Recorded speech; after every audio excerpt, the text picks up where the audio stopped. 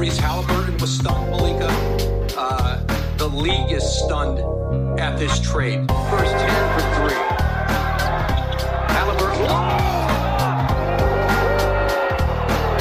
What a great read. Now he's going to steal. Corte throws it down. Here's Turner just back in. Gets his own board, going strong.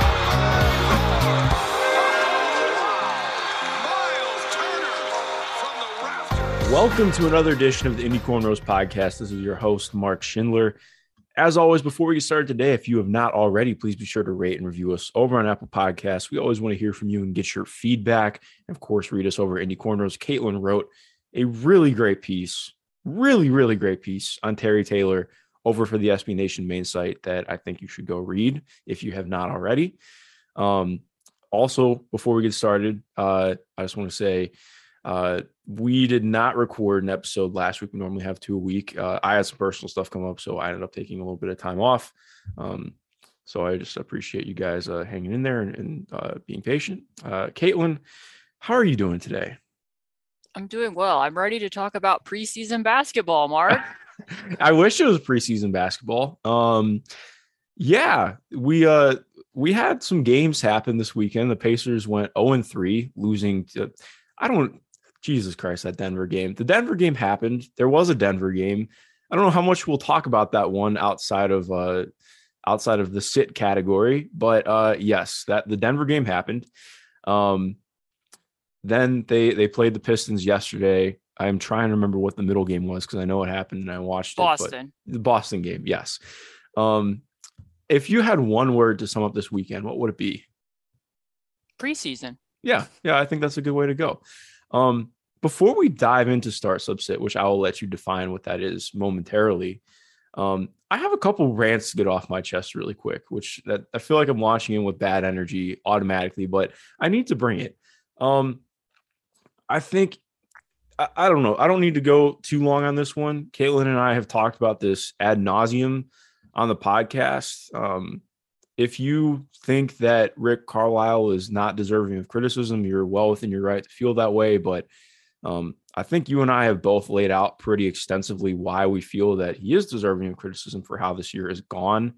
At least in his due part to it, like there just have been a lot of things that haven't made sense. Yes, this team is, I wouldn't necessarily agree that they're not trying to win when they're on the court. The Denver game, that's a different story, but overall, like they've been trying to do things they're not just blatantly tanking games, in my opinion, at least. I don't think, would you still agree with that? I know there have been some where it's looked a little bit more like, especially with guys getting sat, but overall, when they're playing in game, they're not doing anything like egregious. Yeah. And we're going to get into that when we get to my sit. So yeah, I would agree. Yeah, exactly. And I think that's part of where our frustration comes from, is that they are trying to win still, and some of the things that they do just don't make sense. And that's been the case all year. There have been things, of course it got better with Sabonis, but it's not even just Sabonis. It's like my biggest issue has just been a lot was made about how, especially in the opening press conference from when he got hired, that Rick was an adaptable coach who was going to adapt his X's and O's to whatever the roster is. And that just really hasn't felt like the case this year. And I think it's fine to be happy with the win and loss record because this team is going to get a lottery pick. I think you can feel better about the direction, but I also do think it is pretty damn fair to criticize that a lot of things that have happened on court, both before they chose a new direction, which like we've talked about, not sure how much that new direction exists, but that there is warranted criticism here. So I wanted to get that. Another thing I wanted to hit on too. I don't think it would be like the biggest mistake of all time if the Pacers do take a big in the NBA draft. Obviously everything is dependent on things that lead up to that.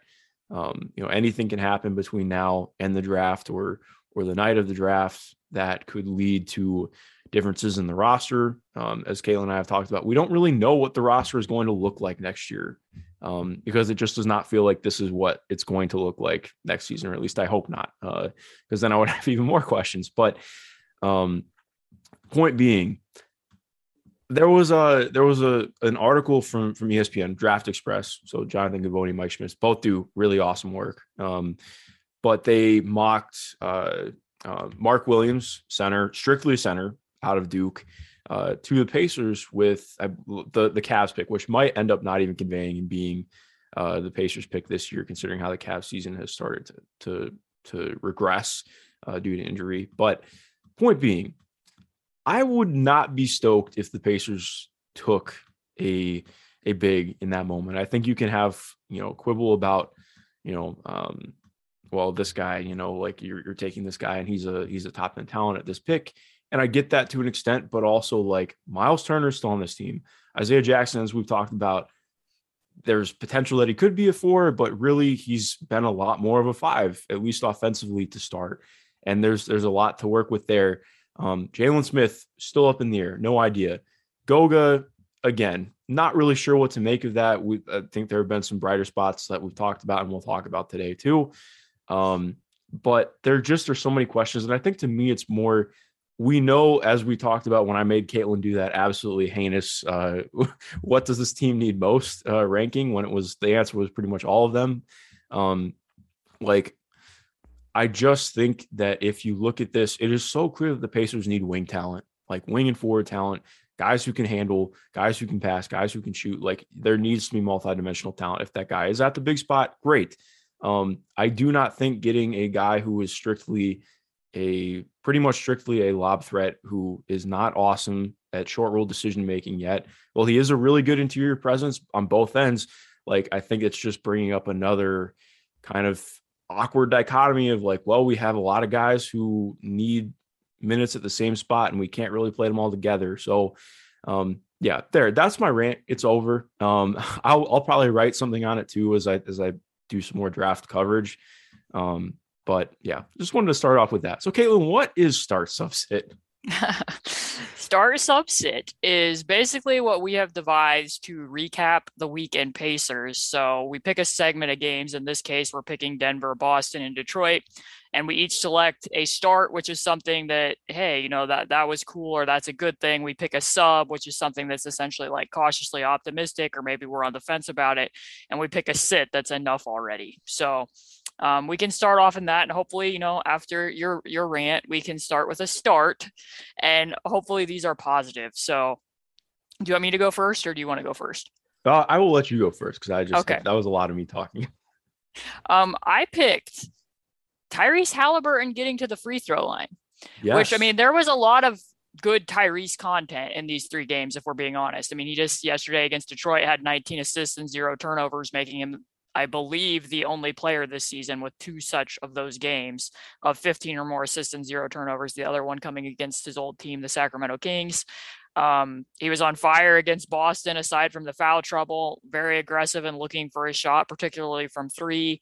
And then yesterday against Detroit did a lot of good things, but I specifically picked getting to the free throw line because he had 8 free throw attempts in the game against Detroit. That's only something he's done 3 times this year, including the games that he played for the Kings. And it's mainly because of the way that he was getting the free throw attempts. So if we think back to the prior game against the Pistons in the fourth quarter, when Detroit really started switching and Isaiah Stewart's been better defending out on the perimeter this year on switches, the offense got very one and done and hitchy.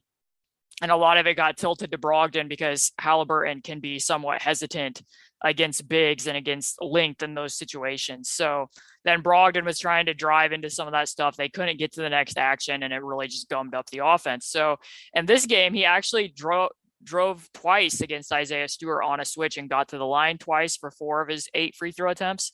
And the one time at the end of, I believe it was the last possession of the half, what I really liked about it is they just went right into it. As soon as he got across half court, they set the screen really quick. And before Isaiah Jackson even had time to kind of surge up out of the switch, he was already downhill and went to the basket.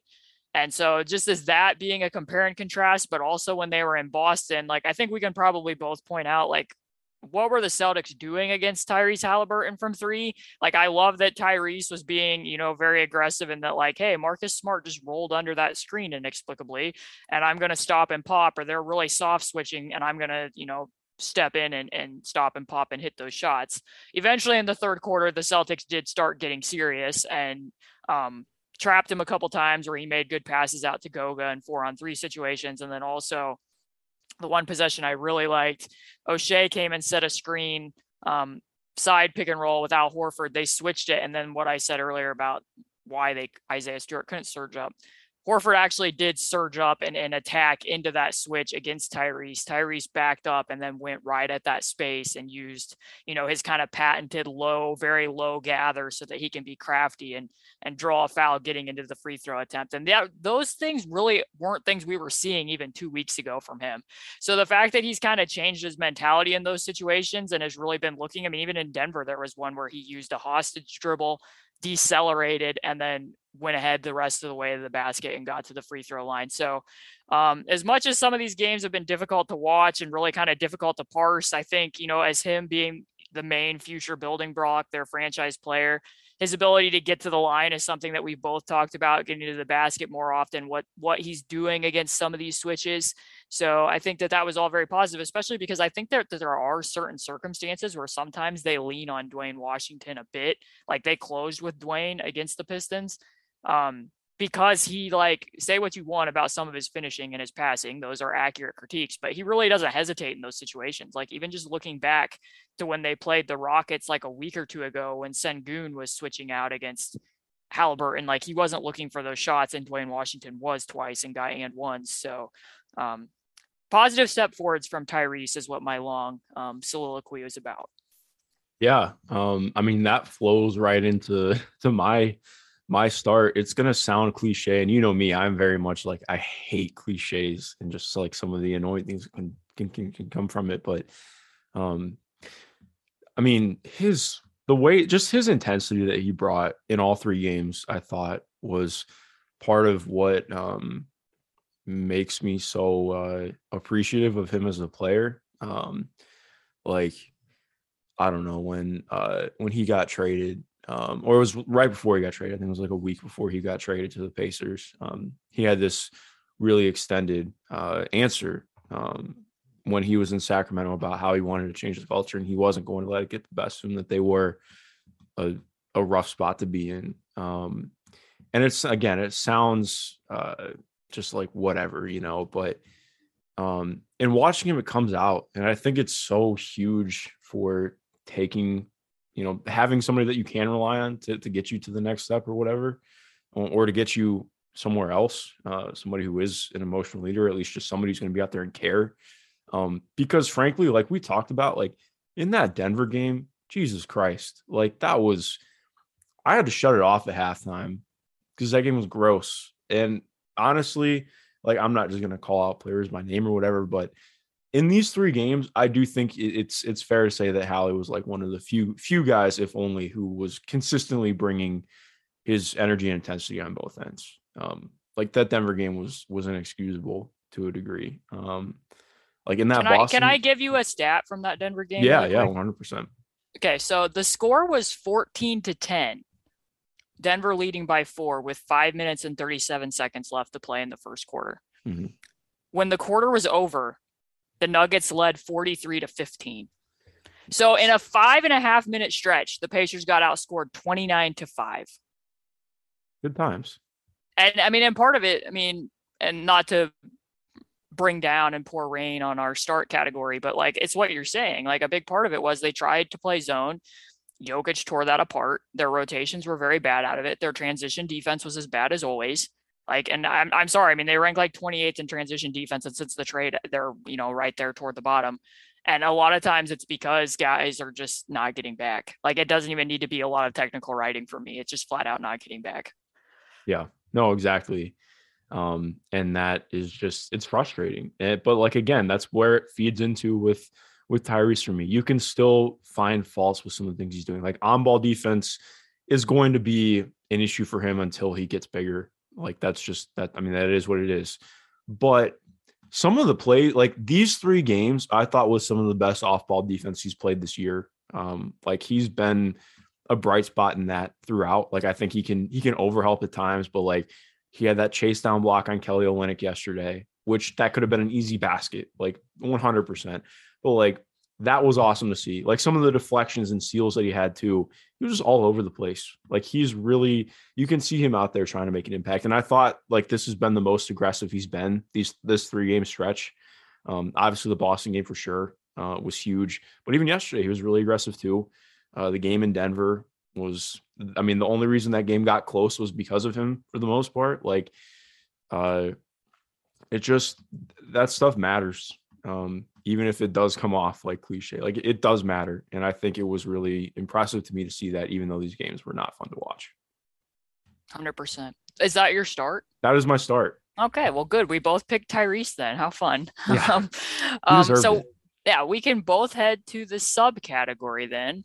And my sub is very much a lukewarm thing because I was happy to see it, but not happy for why it needed to happen. So I'm taking us to the third quarter of the Celtics game.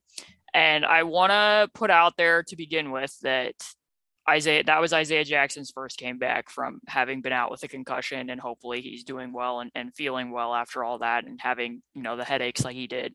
So I take some of it with a grain of salt, but one thing that I'm going to bring up actually showed up when he was at Kentucky and has shown up prior to the concussion. So they're in the third quarter and they're doing some switching, and Jaylen and Jason Tatum both, like, I feel in a lot of cases, if you're a very good or crafty pick and roll ball handler, it's not going to be too hard to get past him, whether he's playing in a drop or on a switch. And not because his ground coverage is super good in ways that, like, sometimes when you're watching them full court or half court trap, the way that he can surge up out of to go half court trap and they can get all the way back to cover the roll man is quite frankly like incredible. Like I haven't seen a lot of people be able to do stuff like that.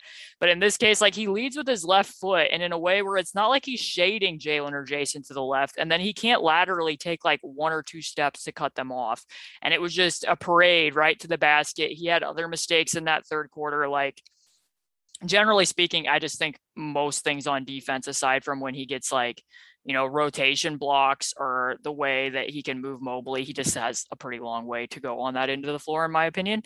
So it wasn't too long into the third quarter during his minutes where at long last, the thing that we've both brought up on like 3 podcasts, they took him off of Al Horford and put Jalen Smith on Al Horford, and Isaiah Jackson was guarding Grant Williams as the low usage for in the corner, and then being allowed to be used as a help defender, because I just think they felt at that point like, okay, we're getting carved up.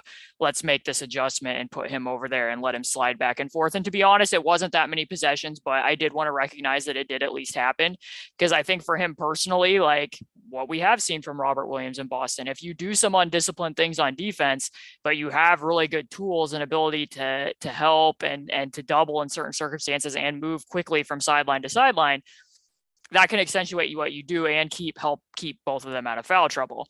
So I do think that there's potential with it. In his case, like on the very first possession that he did it, like he needed a parachute on his closeout because he wanted to jump at Grant Williams's pump fake and went flying past. But it was a sighting of that. And I do think it's important if Miles Turner is going to remain on the roster that we see Isaiah Jackson doing more of that, because surely you're going to be having Miles defending at the 5. So you're going to want to make use of his mobility. So I wanted to bring up that.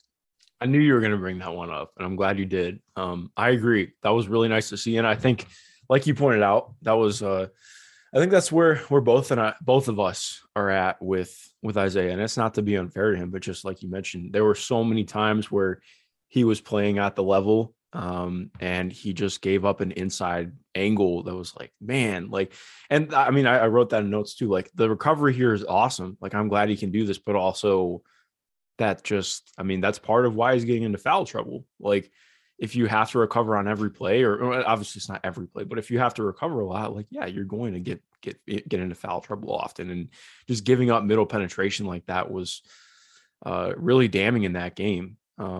So yes, I'm in the same boat with you. It was nice to see that. I again, part of like, man, I wish we could see Miles this year, get well soon. But yes, I'm in concurrence with you. So what do you have for your sub? My sub is one that is actually fueled by our friends over at the Dunker Spot, Machias Duncan and Steve Jones. If you guys don't listen to that podcast, what are you doing? Go listen to that podcast. It's fantastic. It's my favorite podcast out there. So and I mean this more in like a positive way, but it's also kind of questioning and trying to figure out where we're at with it. And that's Terry Taylor as a shooter. Obviously yesterday, okay. So like I had this one pegged the other day after listening to their pod because I'd been thinking about it and I wanted to bring it up and talk about it with you. But then after yesterday, it made me think about it more too. 3 of 3 off, like those were low-key kind of difficult shots. Like he took some pretty quick triggers, like not really any hesitation. One of them was like a sidestep too. And I was impressed that it happened. But my thing is, where are you at with it? Because Steve brought up on the pod when talking about Terry, like obviously they both love what he brings like we do.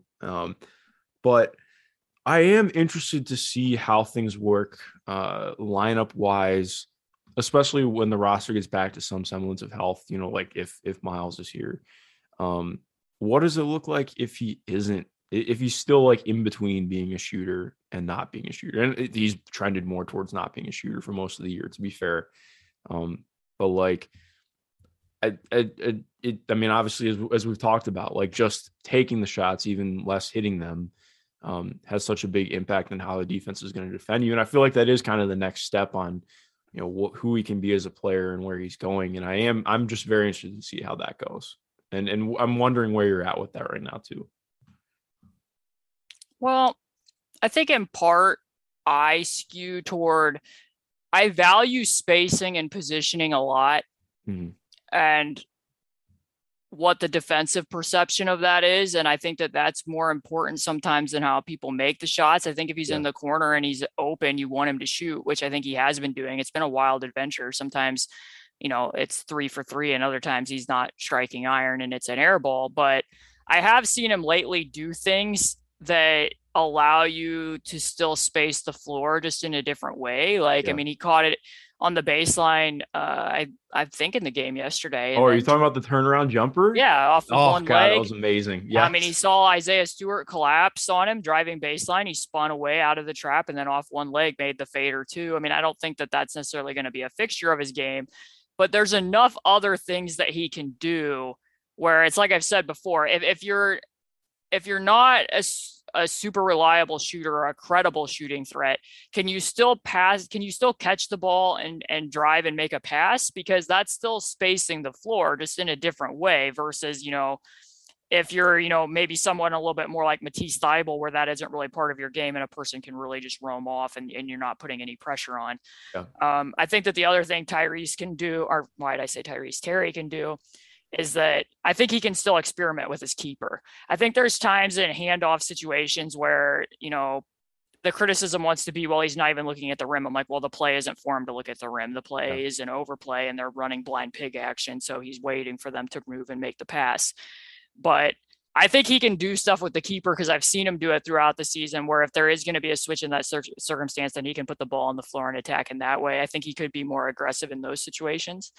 So I think there's ways to mitigate it. And also, like, depending upon how matchups go, which was kind of the point of what I was putting in the article, I've seen times this season where teams have altered ways they're guarding because of what he does, screening the undersides of switches and staying below the switch and being able to slip and get to the basket.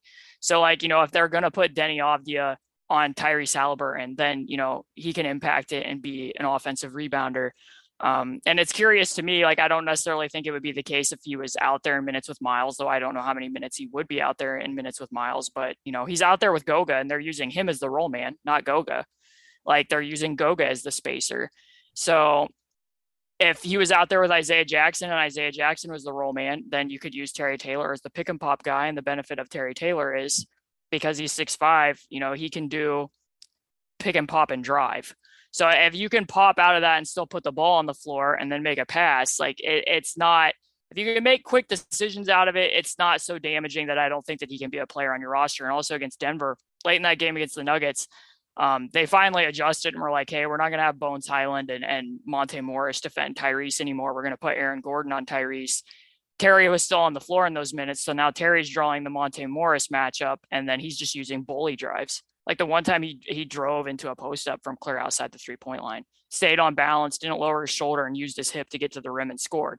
So I just think that there's enough little other things to do that I'm not super concerned by it yet. We also don't know what type of role he's going to have next year and whether teams would be doing a lot of scheming around what his 3-point shooting necessarily is. I think it's important that he be able to at least feel comfortable attempting corner threes, but I think he has a skill set that he can do enough other things that he can mask for some of that. Yeah, so I totally agree. I think maybe it was unfair. I was looking at it more in terms of like a little bit of like where the what am I even trying to say? What does this look like in more of a playoff setting? Which maybe that's unfair, but again, with this team like quote unquote wanting to be in the playoffs next year, I think that's kind of what I was thinking about too. Because like he's obviously not the same player as Thad, but I just like that's one of the things that I've thought about too. Like, okay, what does this look like if he is just in the corner? And I know like there's a lot more going on with dribble handoffs. Like I do think it would look different for Thad if he were on the roster now, or like even if you take him from a couple of years ago and they're running similar stuff and the way that the NBA has evolved, they're looking at it the same way too. Like, cause I mean, even since 2017 or 2018, like the game has changed a bunch. But yeah, it's just like little things. Like I agree with you. I think he's gotten a lot more comfortable. It'll just be interesting to see how that continues to grow. And like even that, he had like a slot drive yesterday too. Like he caught the ball like right in the slot, took a dribble to his left and like got to the rim. It was really nice. He had an awesome game yesterday. Yeah. I mean, it's more for me because I mean, like what you're saying, like Thad was never doing a lot in handoff situations. Like when they got into that Boston series, and, some of that was the case, between he and Miles, that even though Miles was starting at solo 5 in some of those playoff series, like Thad was drawing the 5-man who then wouldn't guard him, and Miles would often be guarded by the 4. So it would be like Aaron Baines in that Boston series guarding Thad. And while Thad is good at manufacturing angles and making himself available, they weren't going to be using Thad regularly as a screener or to go out and run a handoff. And like, I mean, I have a number in that article on Terry Taylor. Like if you look at his frequency, and I ran it all through a spreadsheet, like I imported all of it with heights, like it's rather absurd at his height, how frequently and how efficiently he's scoring out of the roll. And I do think like a few times in these games, I actually did notice that he's had a little bit of roll gravity now where people actually are pulling in and helping over on him. So he hasn't gotten quite the same touches, but then there you go. Like he's actually having some degree of roll gravity as a 6'5" player. So it's a little bit different, but what, oh, I guess we're moving to sit now. Yeah. Oh, this is going to be a fun time. So many things to choose from. Like, I mean, the first quarter against Denver really screams at us. And so does, Lance taking a foul against Kelly Olynyk at the end of the third quarter yesterday. When Lance Detroit was Austin Rivers too. Like when Detroit was already in the bonus, he took a foul against Kelly Olynyk and just gave them 3 points. Also, like something that keeps standing out to me about this roster in general is like, can you name to me 5 things that you're like, that's something that somebody on this roster does that's physical? No. Like I was trying in my head and I was like, okay, Terry Taylor on the glass or using a bully drive, that's using physicality. Lance Stevenson, sometimes when he's driving to the rim, going to his right can be pretty physical. Kiefer Sykes, this is going to sound funny, but Kiefer Sykes, when he's really, because of his size and because sometimes they've been using a lot of extended pressure, when he's face guarding or pressing all the way up the court, he can get pretty physical on ball defending. Is that the end of the list? I'd be close. Like maybe Malcolm on drives. Yeah. But like, yeah, exactly. Like it's a very short list. Yeah, sometimes I want to point that one out because, I was looking this morning and we've joked before, but like thinking of a specific type of action that they could competently defend where you'd be like, yes, that's something that they defend well and they can get a stop against. Like if you look at it, they're 30th in pick and roll defense, 30th in defending the roll man, like 27th defending the post, 25th defending cuts. But like the post thing, like I don't, and that was the thing against Jokic throughout most of that game. I'm not saying I expected them to have an answer for the league MVP, but it was just so evident the lack of physicality they had to throw at him in those situations. Goga got ragdolled a few times. Yes. And it wasn't just him, but yeah, it was very apparent. Never forget what Mo Bamba did Goga. Oh my God. That was tough. But ultimately, despite all of those things, I'm picking the last 8 minutes and 28 seconds of the Pistons game yesterday because I don't know how much this got pointed out during the game because I admit I could not watch that game live. I had to watch it after the fact last night because I had something else going on. So I don't know what the conversation was like on Twitter, but I pointed it out this morning because I just want to point and say that Isaiah Stewart and Saddiq Bey did not play in the fourth quarter. The Pistons, with 8 minutes and 28 seconds left, played a lineup of Braxton Key, Carson Edwards, who they signed hours before the game started, Rodney McGruder, Livers, and Frank Jackson. Those 5 players played the last 8 minutes and 28 seconds without a sub. They scored 14 points on 29% shooting the rest of the way, and the Pacers lost by 4. Now, I'm not saying that the Pacers, clearly, I know a lot of people are, worshiping the tank and want them to get a good draft pick. And I'm not saying that that isn't a worthy goal, that getting somebody potentially in the top 5 of this draft wouldn't be potentially changing for the franchise. They haven't had a single digit draft pick since before I was born. I understand all of that, but it's like what you tipped off the beginning of this podcast with. By comparison, that screams to me that the Pistons were doing everything they could to lose that game. And this is not me trying to be derogatory towards those 5 players. They're getting an opportunity to play in the NBA. Their coach put them out there. They're playing hard. This is about franchise decisions. And for the Pacers, Tyrese and Buddy played that entire time. I think O'Shea played nearly that entire time. By the end of the game, when they were down within 2 or 4 points, they were full court pressing and half court trapping to get the ball out of Carson Edwards' hands. It was pretty evident which team was trying to win that game and which team was not. And it's like what you were saying before, for the most part, it feels like the Pacers are at least attempting to win these games. And at what point do you look through this lens and not be critical of what the overall product has been? And we both gave credit to what Tyrese's overall game was yesterday. He had a fantastic game, 19 assists and 0 turnovers. There's nothing to just paint over and act like that wasn't a thing. But even with him having those kind of numbers, he nearly had a triple-double. And they lost to a Detroit Pistons team that clearly was not trying to win that game. I think that that's worth talking about without just getting replies that are tank gifs and other stuff. Because sorry, of the 2 teams, the Pacers were not the tanking team yesterday. And that's the result. And I don't want to just nitpick Isaiah Jackson either, because I'm excited about his overall potential. He had some amazing plays yesterday as well. Had the great block late in the fourth quarter, ran the floor and slipped, and Tyrese had that no-look pass in transition. That's all well and good, but one thing that he's really going to need to change and fix is the extracurriculars on the screens. I mean, they're down 4 with 58 seconds to play on a critical play.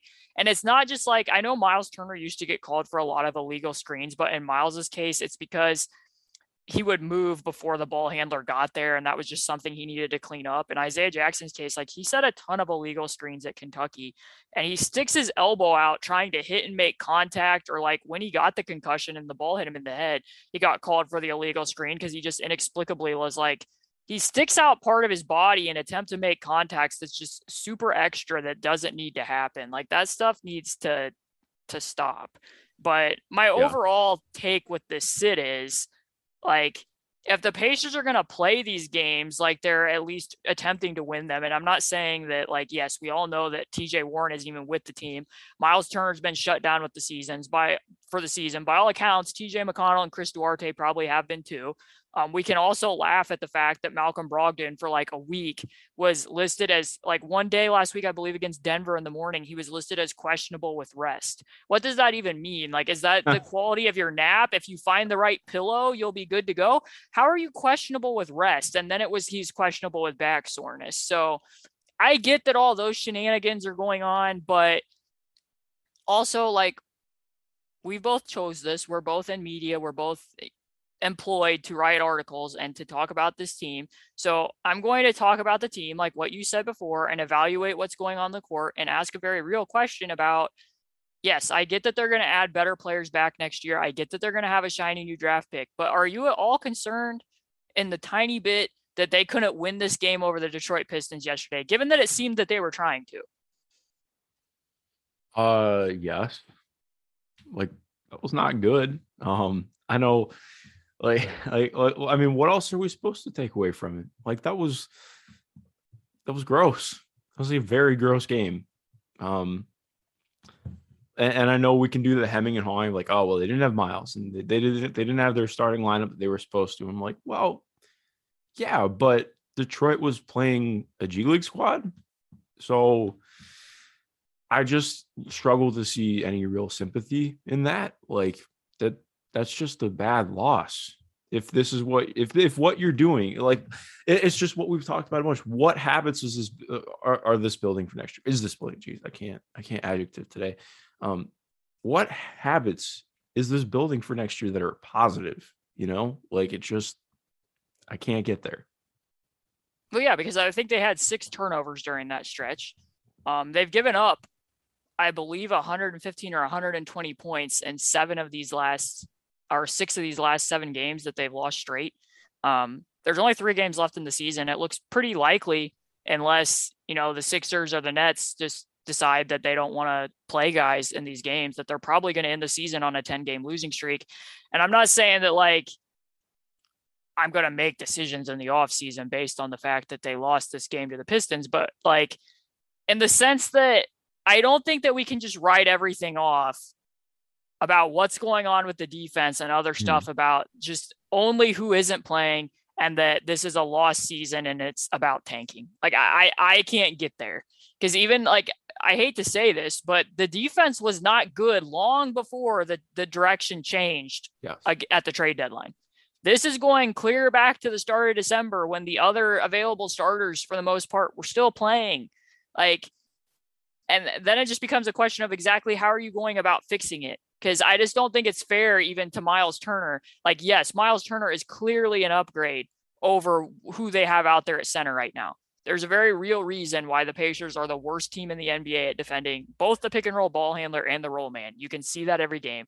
I think that he will help you in that regard, but I don't think that he should be expected to just come back, if he is still on the team next year, and just wave a magic wand and it's all going to be fixed, without making other changes to the roster to address that, or making significant schematic changes to get a clear direction on what the aim is. And I know we've said this on other podcasts, but I do want to underscore it, because I know that I personally was very critical of Nate Bjorkgren and what the defense was last year, and I don't feel bad about that. I think that my criticism was, when I wrote about the junk defenses in the zone, were quite frankly accurate and warranted. I think it was warranted to ask why they were going over on every Russell Westbrook screen and funneling that degree of action to the rim, even when Miles wasn't on the floor, and why they thought that was viable with Sabonis. I don't think the overall system fit the roster that Nate Bjorkgren had, and I don't think he wanted to coach the roster that he had on the defensive end of the floor. All that being said, I know what the purpose and what they were trying to accomplish was under Nate Bjorkgren. I could watch every game and be like, well, it doesn't look like they've barely practiced this, and it's not put together all that well, and I don't think it makes a lot of sense, but I know that they're just trying to funnel as much as they can to the rim and hoping that Miles Turner can block as many shots as possible and get people to pass out of shots at the rim and alter stuff there.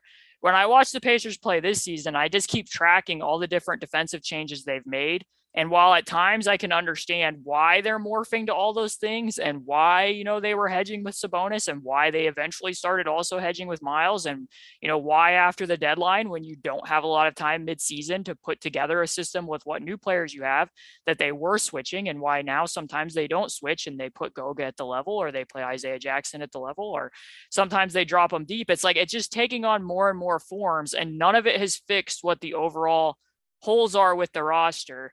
And quite frankly, like, some of these players were still on the team 2 years ago when this was a top 6 defense. So I do watch a lot of these games, even during this 7-game losing streak, when I know that there's no incentive to really be, there's nothing that they're playing for. And I still think that there's things to be taken away from it in terms of what they're going to have to do this summer, and that the defense has to be the number one priority. They said it was the number one priority at media day this year with defense and togetherness. That's what we got to fix. Well, it got worse. So that falls on someone. And it's not just that we got younger, because the problems existed there before they got younger and made the veer towards the rebuild or the retool or the refresh or whatever they're calling it. Yeah, no, exactly. We're in the same boat there. Well, I guess I can go into my sit. Um, it's going to be unfair, or maybe it'll sound unfair, but I don't know. Buddy Hield's passing is there for me right now. Like I know that, and we've talked about it too, and I think it's been cool to see how much people have noticed it on the outside. Like he has opened up his game a little bit, but also the some of the passes he's thrown, especially in these last 3 games, were just rough. Like a lot of grenade passes to teammates. That just feel more like, yes, he's throwing to an open man, but it feels more like I can't get a shot, so I'm just going to throw you the ball. And I mean, just a lot of the ball placement in general, some of the premeditated stuff he does. It was a lot in these 3 games. I think I'm trying to look right now. I think he averaged just under 4 turnovers a game, which is not everything. And I appreciate his audacity on some of the passes too, but they felt particularly painful, especially in the Boston game.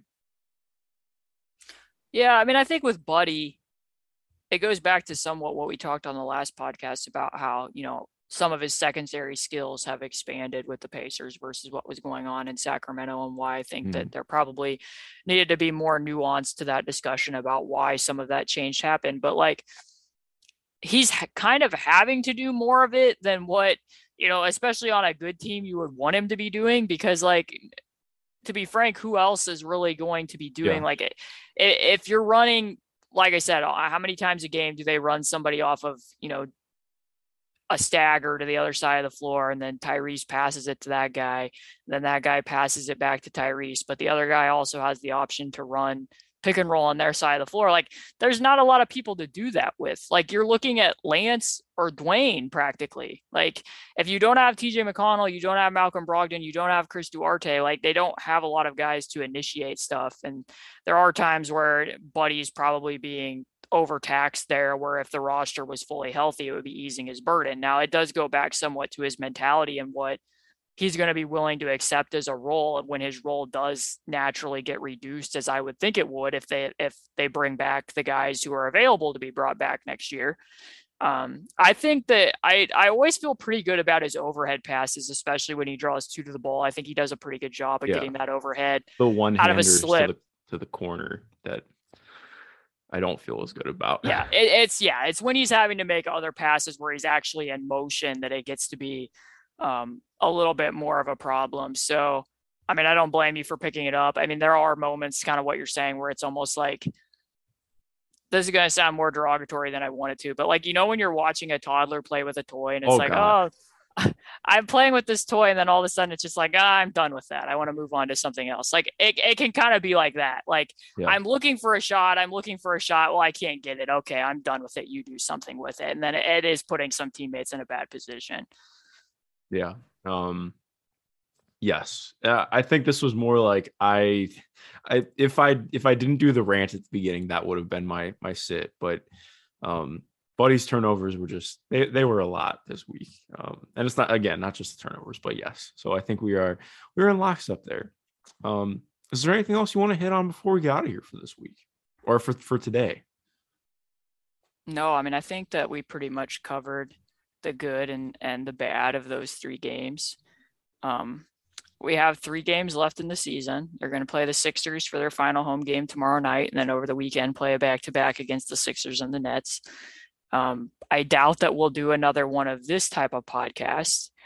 We probably have some other stuff planned, and then we'll head into the off season and probably give people more of the content that they hopefully want. I know that I don't know how your feedback has been. I've had a lot of people giving me feedback that like, you just have to understand that people don't care about this team anymore. Well, in response to that, and to anybody that's actually listening and actually does care to hear about this team, we still have to talk about them and what they're doing out on the court and how that can impact what they do this summer and next season. So we will still be back putting effort into these podcasts. That is correct. Well, Caitlin, this was a blast as always. We will be back. To everyone listening, thank you for listening. And most importantly, if you haven't already, go rate and review the podcast. If you have not, send us any questions, comments, thoughts, concerns. I don't know why I said comments like I had an accent, but it happened. And have a good rest of your day.